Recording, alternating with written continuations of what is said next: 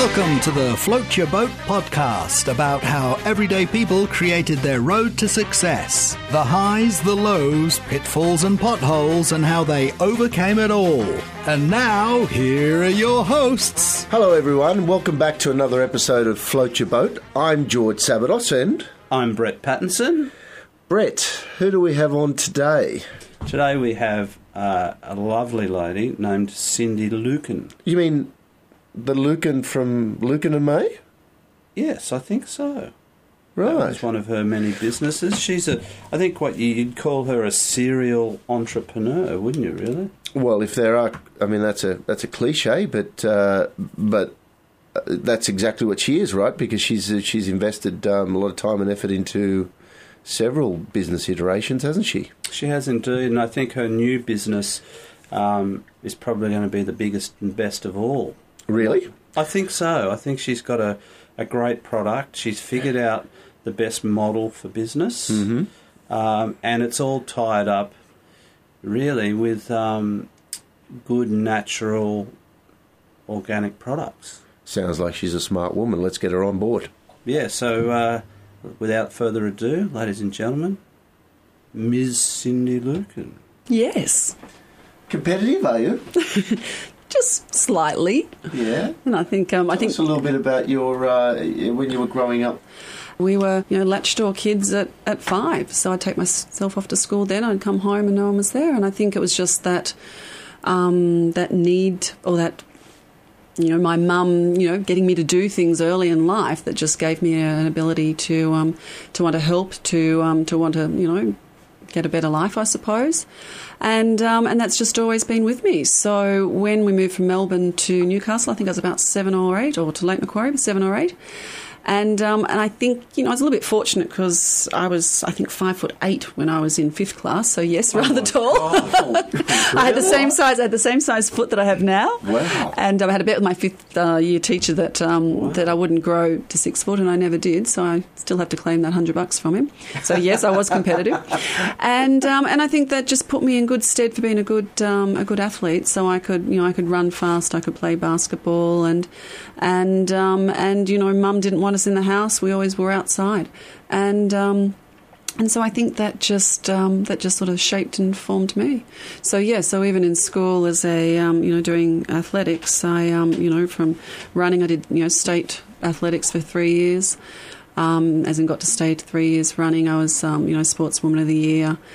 In class, I did well. I wasn't a dux or anything, but I worked really hard to make sure that I got good marks, and I wanted to be a friendly person. I think I wanted to be liked. That was just me. But I just always had this determination that I wanted to better myself, and I suppose that's a result of my upbringing. But I've got to say, when I met my husband, I was 24 and he was 12 years older than me. I was working at Sara Lee developing food products, so the ice cream range, sticky date pudding, stuff like that, because I'd studied... yourself from getting bigger. Oh, no, it was just, little bites. But I was always active. I was always walking. I was always out and about doing stuff, so it wasn't an issue. But when I met him, so I'd studied food science, that's my background, food science and nutrition.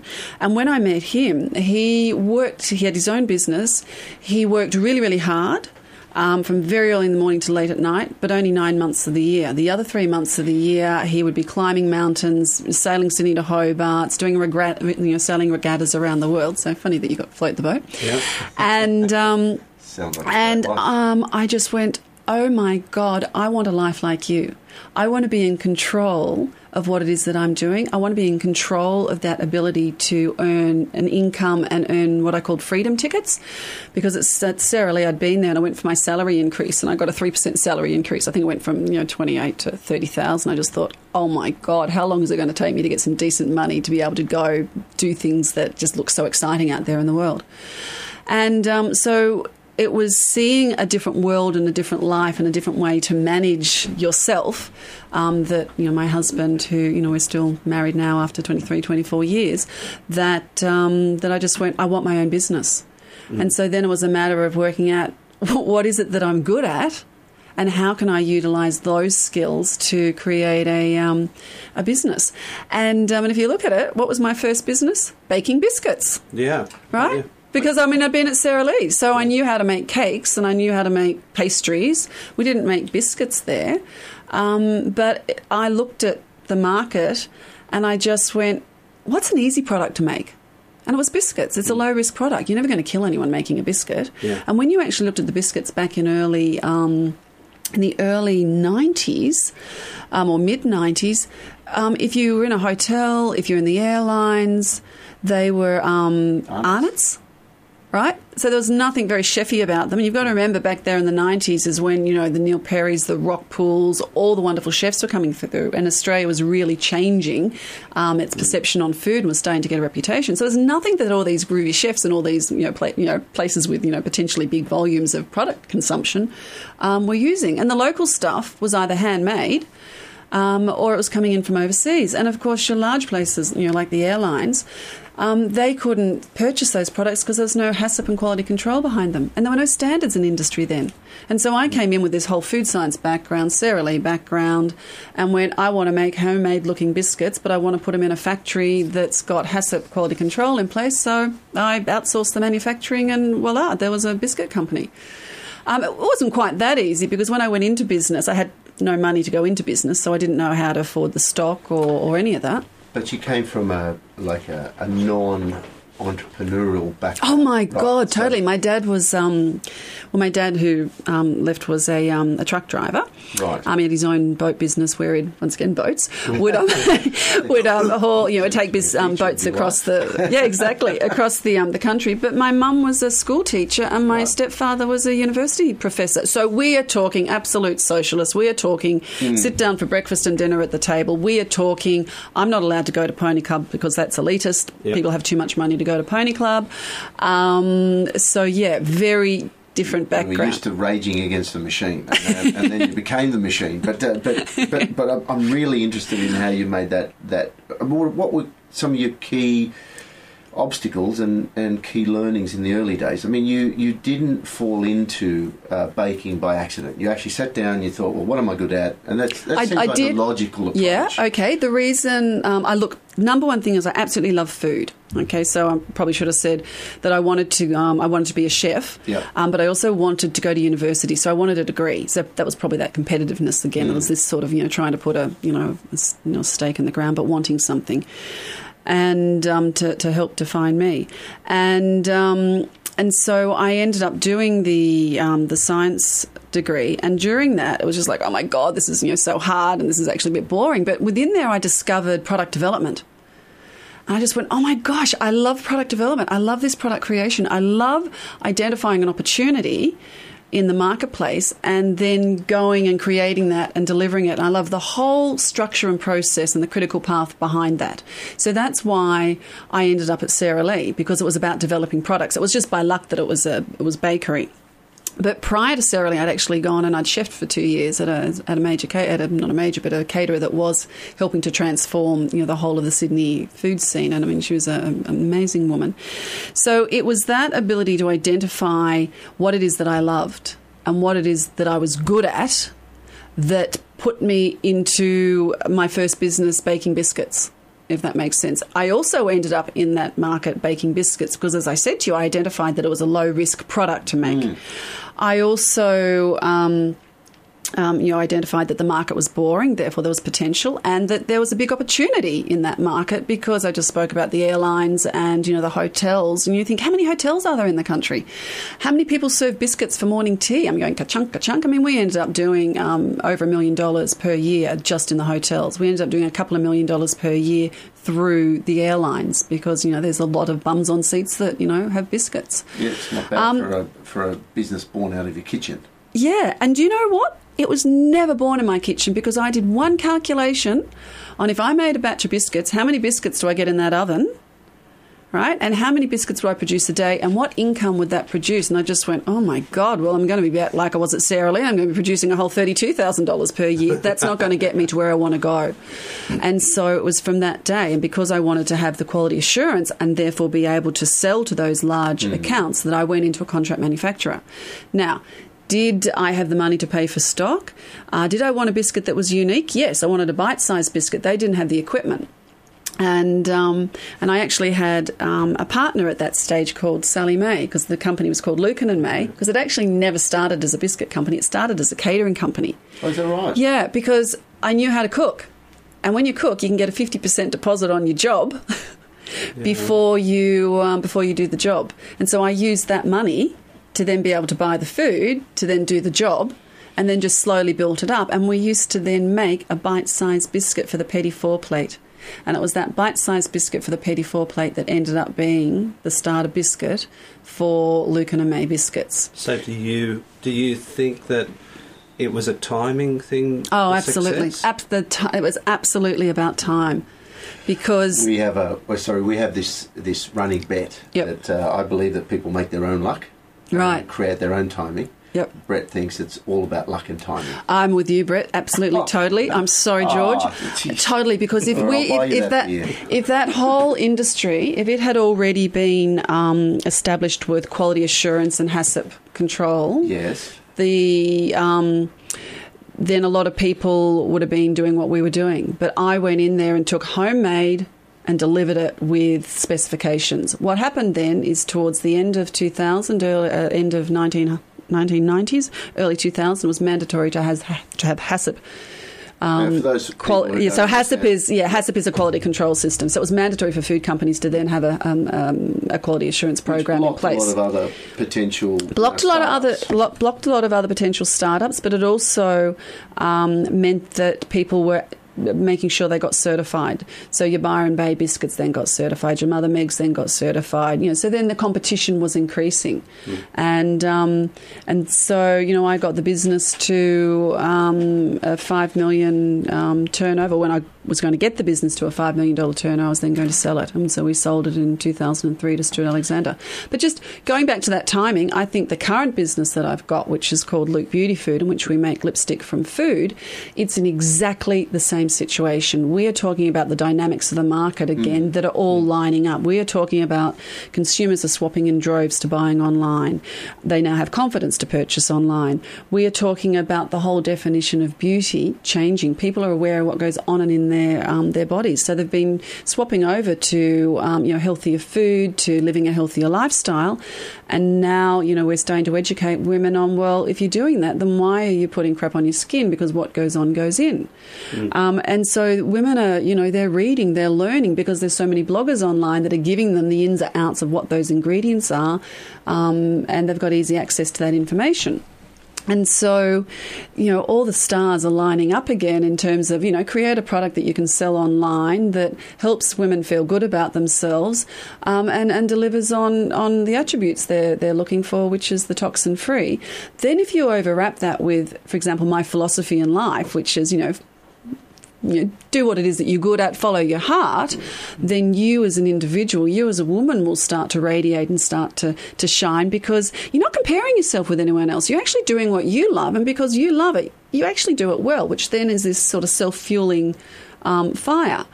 That's my definition, and that's my my whole concept around natural beauty. And so if you're a woman and you feel like that, you don't need a whole lot of makeup. You can strip it back down, and guess what? You don't have to spend an hour or 2 hours in front of the mirror, and you don't have to go to the nail parlour every week, and you don't have to go and get your legs, whatever you get, done to them. Because you imagine all that time it takes to beautify yourself. You can be out climbing mountains, swimming in oceans, doing amazing stuff that naturally make you healthy and glow and feed your own self-confidence. So it's a different definition of natural beauty, and that's where I agree with you that it's the right timing at the moment to get those messages out there. And I think that's what's happening with the new product, because I come from that background. Well, not lipsticks and makeup, but skincare. Yep. And when we started BOD, it was the right timing for organic skincare. Now I look around at the market, and the market's flooded with organic skincare. To start a skincare business now, unless you had something very unique and remarkable, it would be very hard to cut through. Whereas with what you're doing, that's a little bit different. It is a little bit different, and I also, put my hat on and said, Well, I'm not sure if you know, but I've been making lipstick made from food for, once again, outsourced the contract manufacturing, but my initial formulations concepts for the last 4 years. And it's been a home business, and I've got it to a certain point. I've got it to a couple of $100,000 turnover where I'm doing, the picking, the packing, the photography. I've got a friend of mine, Sue Ellen, who came in and she's been the digital expert, and I invested money in it and put on a fantastic designer so that we had the right positioning. But I got it to that point, and I've waited almost for the market to catch up. There's no point trying to catch a wave if it's way ahead of you because you're paddling so bloody hard to get there. So I've just waited until everything feels right. And it was honestly the beginning of last year when a friend of mine that contacted me to say, hey, I'm putting together my business strategy firm and capital raising firm. This is what I'm doing. And he sent an email out, and I just thought, I might have a chat to him because I'm in this position where I'm either going to, put a lot of money into it and use my own money, or I'm going to go, raise some capital, or I'm just going to keep it as a little home business. I need to make a decision, and I need someone that's an expert that can help me have that conversation. I'd put a business plan together already because that's sort of a bit easy for me with my background. He took one look at it and he said, Cindy, this is an amazing opportunity. I reckon the business is valued at between 2 and 3 million. He said, let's go raise a couple of million. And I just went, what? And so I did, and I thought, I'm going to go catch the wave. And I'm right in the middle of catching the wave and building a team so that I have a team. I invest in a team of people to help put the brand out there, and I invest in the marketing to make sure the messaging gets out there because, the market's starting to get busy now, but it's got good momentum. It's nice momentum, so we can catch the wave and ride that in. So once again, timing is everything, George, because if you think about it, if you were too far ahead of the timing, you could fail. Absolutely. But the and timing too far behind, you can't catch up. Correct. Yeah, that's right. Correct. Because there's that curve, as they say. But I think you've been good at. Do you think that's a key strength that you've always had? Absolutely. Or do you think it's just a luck thing again? No. I think it's, as I said, I love product development, so I can identify opportunities. So I identified this opportunity 10 years ago. I started making lipstick in my kitchen 10 years ago, just after my first was born, because I'd sold the biscuit company, and I can't just sit there doing nothing. And I did some due diligence on a body care business for a friend of mine who bought the Arnaud brand. Yeah. And it was during that time I was doing the due diligence that I saw how lipstick was made, and it just planted in my mind. Well, tell us how it is made, just quickly. Right. Right. Aside, what's in it?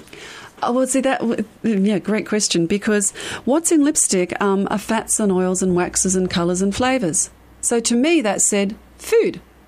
And when I'd seen this lipstick being made in the factory, when I was doing due diligence, I was intrigued enough to go and look up how lipstick was made and what was in there. And when I realised that they were the core ingredients, I just went, so why use petroleum oils when you could use avocado oils and sesame seed oils? Why use, those waxes when you could use beeswax and plant waxes? Because it all came back down to cost. It all came back down to consistency of production. It all came back down to that's what had always been done. Nobody had questioned it.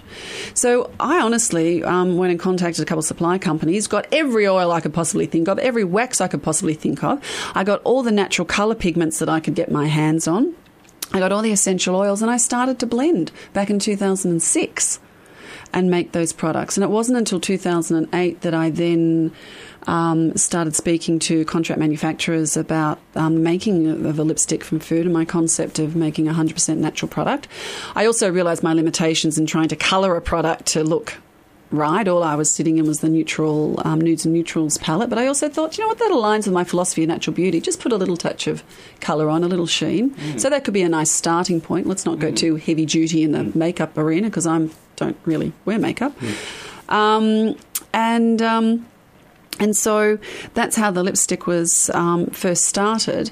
And I thought it was going to be an easy process to get it up and running. We failed on the packaging, we failed on compatibility testing, we failed on lots of stuff. And meanwhile, I had two kids, a 10-month and a 2.5-year-old. And my husband and I had made not a deal, but we basically said when we've got two kids pumped out that we'd go sail around the world. sailing again. Look at that. When we did have those kids in nappies, well, we've done that. When we did have those kids in nappies, we realised that sailing around the world was not such a good idea. The boats sink. There's nappies. There's sand. It's not going to work. So we decided that barging in France would be a much better idea, and we went and lived on a barge for 18 months with the 2 kids. I imagined that my lipsticks would be ready. I'd have a website up and running, and at night time after I put the kids to bed and Australia woke up, I'd be selling my lipstick online. So what actually happened? I just shelved it. It was just all too hard, and I just thought, this is ridiculous. Let's just enjoy the time doing this. And so it wasn't until I then got back and spent some time getting the product, in looking right and, everything set up behind it and getting a website built, that from 2012 we then... I then, slowly launched online as a small home-based business. So there's a pretty big wave, and there's no point hurrying, honestly, because the market wasn't that ready for it, I wasn't ready for it. And my focus was on my kids, because I have a personal philosophy of, if you're going to do something, you're going to do something well. And I didn't sell my business and have kids to then start another business and not be with them. So I wanted to get those kids into school. And then, gradually increase the hours. So they then, got into school. They then, had time to, become kids. And, I'd worked there for between the 9 and 3. And so now the kids are, in, 5th class and 3rd class. And that's why now, and last year, I then did the capital raise. So once again, that was timing. That was all about, hey, it's coming together. See? Yeah, but what did I tell you? Well, I'd have to say you're not the average bear. I would have to say that the average person who wishes and dreams of being an entrepreneur doesn't understand timing, doesn't think about it, doesn't do the due diligence that you did. But within that possibly doesn't have the overriding confidence that you've exhibited. I mean, I'm guessing that your competitive nature makes you a little bit more confident about your abilities than someone who's more passive. I have 18 years of dealing with franchisees. They're not the most entrepreneurial lot, because they're sold this dream that if you buy our model, you'll be successful without having to really try. That's a business owner. That's not an entrepreneur. Correct. There's a big difference. I agree with you, and that's. But there's a lot of entrepreneurs as well. Yeah, I couldn't agree. Entrepreneurs. I mean, yes, that's a hackneyed term that's being used these days as well. I mean, what does that mean? What does that mean? Look. I think it's funny. When I had my first business, and it was the 90s, right? It was entrepreneurial then. The language that we speak in today is no different to the language we spoke in then. We've got a few more prefixes. We've got more prefixes: the mumpreneur, the wannapreneur, all this sort of stuff. And you don't forget, we've now got online, right? So the language is being shared more, but it's no different to what we were doing back then. No, I agree. But you're remarkable in the sense that you made 2 massive leaps. One, you went from a technician to an entrepreneur, and secondly, you recognised that you did want to be a business owner.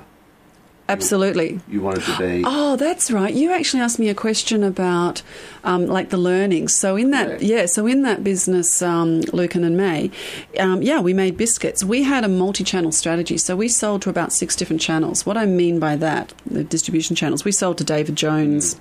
Gourmet, we're their number 1 gourmet brand. We used to do about $500,000 through there just with biscuits. We sold to the supermarkets. I put a brand called Bite Me and Be Spoiled into Coles. Was your brand? That was my brand, Bite Me and Be Spoiled. I started the Bite Me craze of that word in Australia. I've met you a lot of times. Right, okay. Oh, thank you. Was it the, what was it, the... George is blushing again. I'm blushing, but George keeps on blushing. Was it the... contributed to the machine. was it the wild seed, or was it the cherry red? Or was it the fig fetish? Love the wild seed. Fig fetish. Fig fetish. I have Greek background. I love figs. Can't get enough. And goats. Anyhow, we also sold to gourmet. We also sold to gourmet delis. We sold to the gift and homewares market, because we did beautiful tins at Christmas time. So each channel needed different products. And to be honest, each channel needed a different strategy in how you sold. And we also sold at a wholesale price. Right, so, and we're also in food, and everyone knows the margins in food are slimmer. I had investors in that business as well, and one of my very wise investors said to me, he said, Cindy, the amount of work you put into this and and how good you are at this and what you do in running a business. If only we were in a different industry, we would be absolutely rolling in money. And I never forgot that. Then I never forgot what the gentleman, a guy called Andrew Maxwell from Chatsworth Associates in Melbourne, who's done the capital raise on this business, said to me. He said, Cindy, if you can bottle what you did with Lucan and May, you're going to be a very successful businesswoman in your next adventure. So I suppose one of the reasons it did take me a long time to get to the point where I am on this business is that I absolutely studied for the opportunity for a product that had a high margin. And, I spoke to you about, the cost of goods on makeup being, around phenomenal. 20%. Absolutely. It's also around that level because don't forget, I do sell direct to consumer. Yeah. Right. So even though I'm a small business and I don't have those economies of scale, I can still get a good margin out of it. So I looked for that. I looked for lots of a big market opportunity. Gourmet biscuits. How many women buy gourmet biscuits? Right, you've got your food service and those channels, but honestly, in a retail environment, how many people buy gourmet biscuits? Not many. Yeah. And if you actually look at how purchase types have changed now, they're buying the protein balls and they're buying the all the other types of products. They're spending money, but they're not the traditional biscuits that are just what we were making.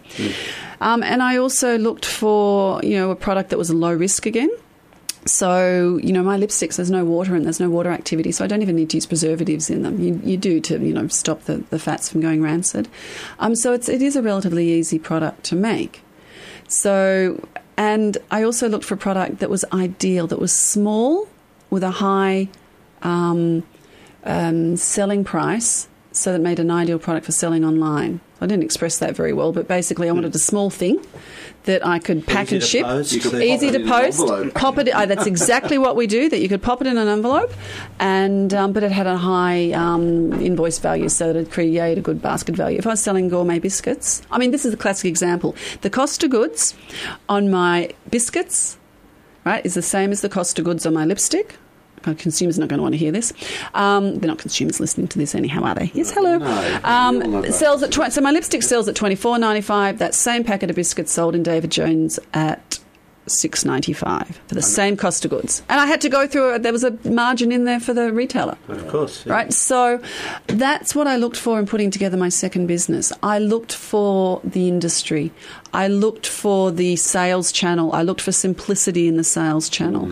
I looked for a product that was low risk. I looked for a product that was small with a high value. I hunted. But in the background, I sort of knew all this stuff that was happening because I just love to read. I love to get out there. I love to identify opportunities. And this opportunity just looked like it was getting juicier and juicier and juicier. And you got away from the traditional model where the big retailers were putting the squeeze on manufacturers. Absolutely. There used to be a formula of you'd sell 8 to 10 times cost of goods. Yep. That used to be the old... Not in food. As you know, that doesn't happen anymore. Like in the coffee game, it's 2 times. Right. 2 times cost of goods. Right. If you're lucky. That's ridiculous. That's why George wants to get out of the coffee industry. Well, I'm also employing a strategy of going direct to the consumer because that's where the margin is. Yeah. I have to circumvent the bully boys in the room because they're just forever trying to knock down price. Yeah. And costs are increasing, wages are high. It's not easy in Australia because our manufacturing costs are high, but I take it your product's no longer manufactured in Australia, or is it? It's absolutely manufactured in Australia. It's clean and green, 100%. That's a great plug. Absolutely. It's manufactured in Melbourne and absolutely dedicated. It's the best colourist in Australia. And yes, our packaging comes in from overseas. Yes, some ingredients do, but we've actually started a farm-to-face program at the moment so we can have complete transparency on what those ingredients are that are in there, and so that people can understand the safety and the clean and greenness associated with them. Transparency in the whole model. Transparency, our values, 3 key values: truth, simplicity and balance in everything that we do. I like it. So, Cindy, if people want to have a look at your product now, because it is an online structure, how do they find you? They find us at lukebeautyfood.com. So Luke is actually L-U-K. So my surname is Lucan, and so the brand is L-U-K. Beauty food with an I. But with an umlaut on. With an umlaut, yeah. So because my father's German, so that probably has a bit of bit of the background on you, a bit of determination as well. But yeah, Luke Beautyfood, LUKBEAUTIFOOD.com. Okay, so a couple more things before we let you go. What floats your boat? We should have asked this question at the start, but I mean, apart from sailing, but what is it? What's your philosophy on life which carries through to business, which makes you so successful? Because everybody out there listening, they might be entrepreneurs or they want to know how people become successful. Work out what it is that makes you happy, because that means you're going to pursue a path of doing things that you're good at and that you get satisfied from. That will then build your confidence, and so each step takes you on a path to being, inverted commas, a natural beauty, and it just is self-evolving. I know it sounds simple, but that's it. Okay. And the next question? The next question is at the end of each episode we usually put... Well, we came up with this idea because we interviewed Sally Cameron from an a cappella group called The Idea of North, who I don't know if you've heard of, but they're wonderful. Anyway, we put one of their songs on at the end, and so now our last question is, if you had to pick a song, what would that song be? That encapsulated you or your philosophy or your life. Or it can just be a song that floats your boat. Or made you really happy in the car where you sang at the top of your lungs.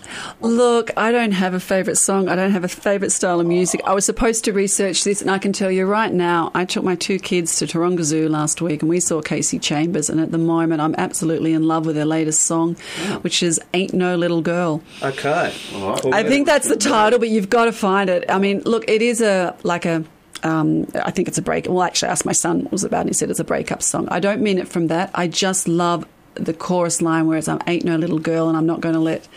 There's just some words in there that are fantastic. So I haven't loved it for the fact that that's what it is. All right. So look, George, I don't know if you agree, but Cindy's got so much good stuff. Yeah, I think we need and to there is invite another back. part to your story which we should make a part 2 of our podcast with you, because the second part of your story is even more amazing than the first part, because it's a different part of your story. So if we can we get you back in?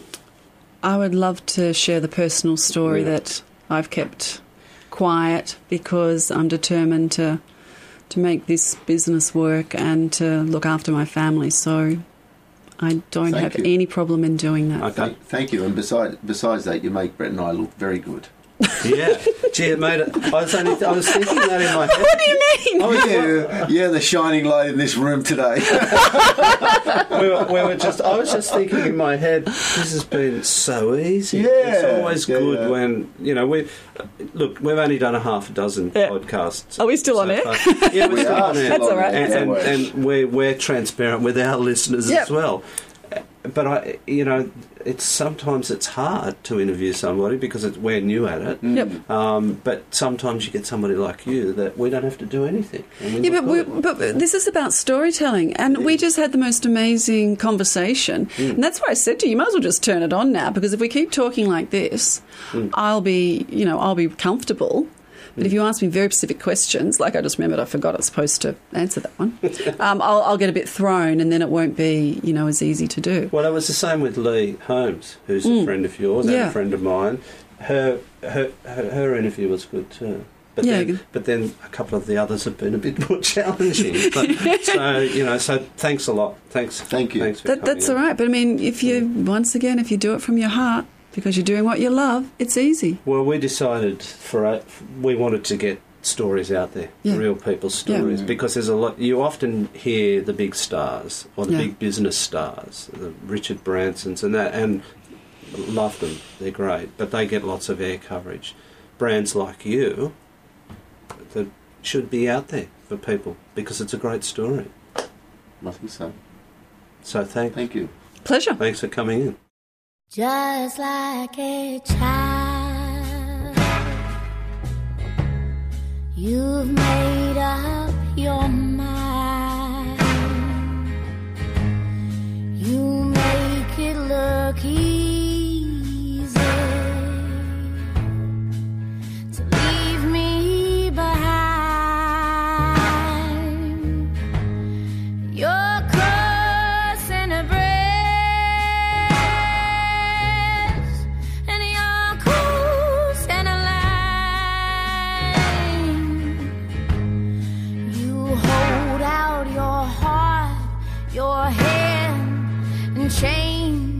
the plan and call yourself a man. But I ain't no little girl. No, I ain't no little girl. I won't cry, I won't beg, I won't plead, I won't pray, I won't ask you to stay. Or just walk on by and leave it alone. You won't take me down easy,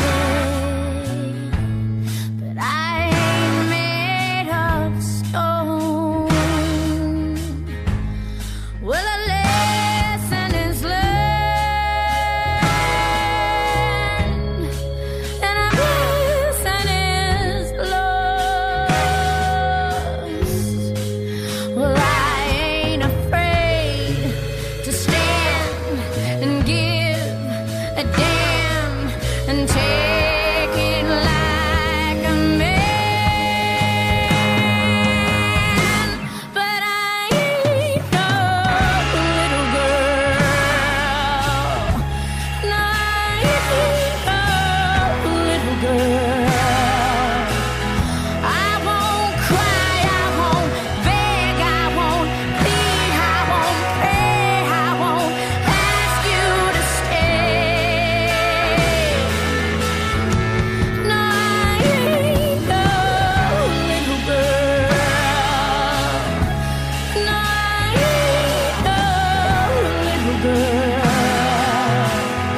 I won't break, I won't bend, I won't fade, I won't end up with nothing to say.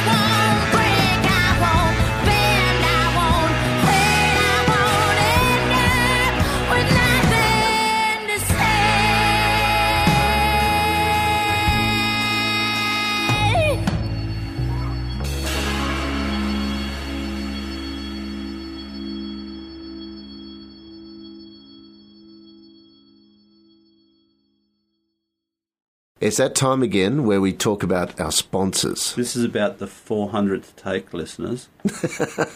This is our for our sponsor, Mongrel Joe's. Yes, Mongrel Joe's. So, hey, Brett, what keeps you going? I'm not sure what you're implying. I don't like where your mind's going with this one, Brett, but without getting personal, there are many times I need a hit, and not from a bus. What keeps me going is a steaming hot cup of coffee, and not just any coffee. Ah, you must be talking about Mongrel Joe's. Yeah, our proud sponsor. Yes, that deep, rich, tasty and fulfilling coffee that perks you up, puts lead in your pencil, makes you glisten and puts hairs on your chest. But what does it do for men? Boom, boom. It brings out the mongrel in you. God, seriously, folks. Seriously, folks, Mongrel Joe's. That's my line. No, that's your line. Mongrel Joe's is the best taste experience ever. It's 100% Australian, and not only is it a performance coffee, it's strong and smooth. Like me, of course, George. It's the greatest coffee on earth. The world's greatest coffee. Is it really? Yes, it is. Jump online at mongreljoes.com.au and give it a shot. Excuse the pun. No, you didn't have to say that. Well, you printed it on the page. You're on fire, Brett. I am on We fire. could have scratched that out. And just for our listeners to put in a discount code, Float Your Boat, and you will get a special discount on your first order. Remember that it's Float Your Boat, one word. If you love coffee, you should try Mongrel Joe's. I'm telling you, folks, aside from this great script that George wrote. And it was so obvious you were reading it. Yes, George, it was. Anyway, listeners, Mongrel Joe's, it's the best.